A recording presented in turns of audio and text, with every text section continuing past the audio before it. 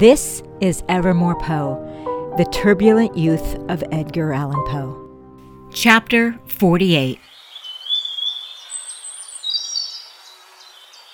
Pale green buds began to appear throughout the city in March. The canal fever of 1824 had finally waned, and Richmond was getting back to normal.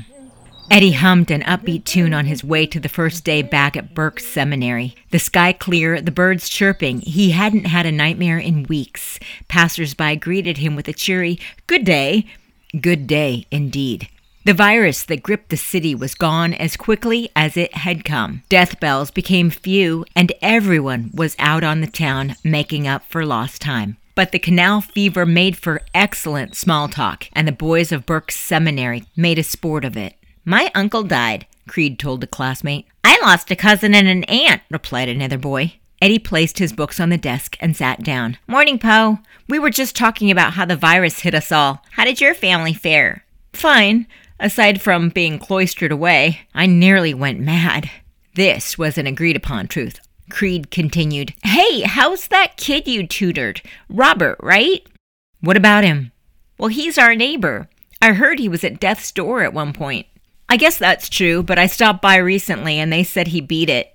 "Are you sure about that? He's not here today," said Creed, looking around. "Nah," said Eddie. "I'd have heard. He probably didn't know we were starting back to school today." "Gentlemen," interrupted the headmaster, "very good to see all of you on this fine, fever-free day. Let us begin. Please turn to page 34. The first day back at school was a breeze as Mr. Burke eased his students back into their academics. "Psst," Tom Ellis whispered in class. "We're going to the river after school. You want to come, Poe? I've got opium."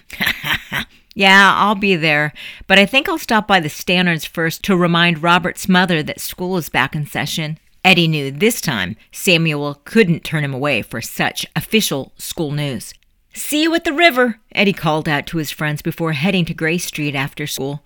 If the fresh morning had been lovely, the afternoon was simply spectacular.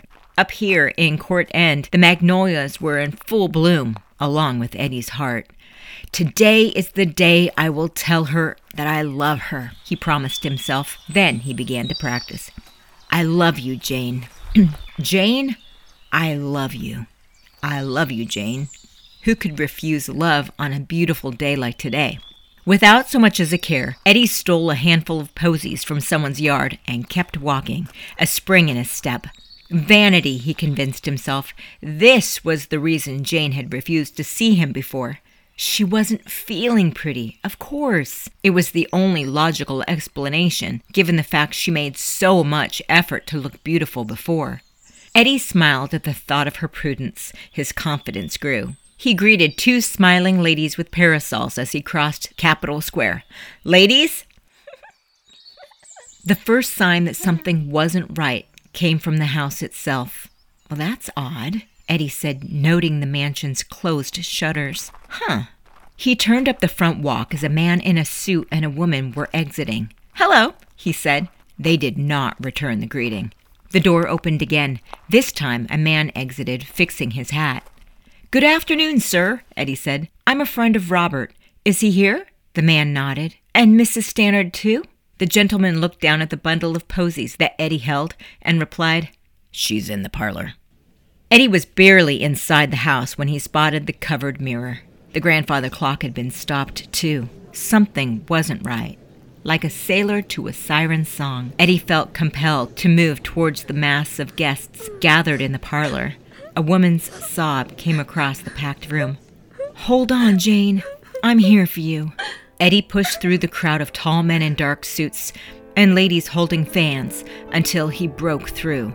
There before him was a small white sarcophagus revealing an ivory satin lining, and inside, the most angelic occupant.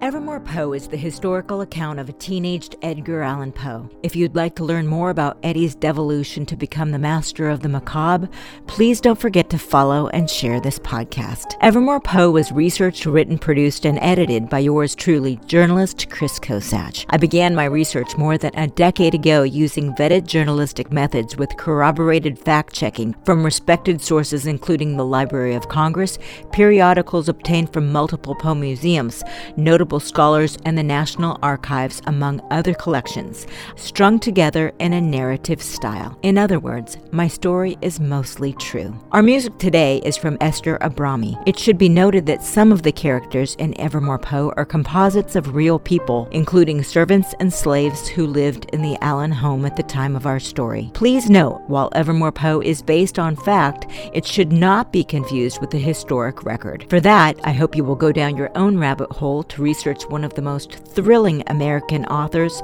of all time. Our story continues again next time on Evermore Poe. Until then, I'm Chris Kosach. Thank you for listening.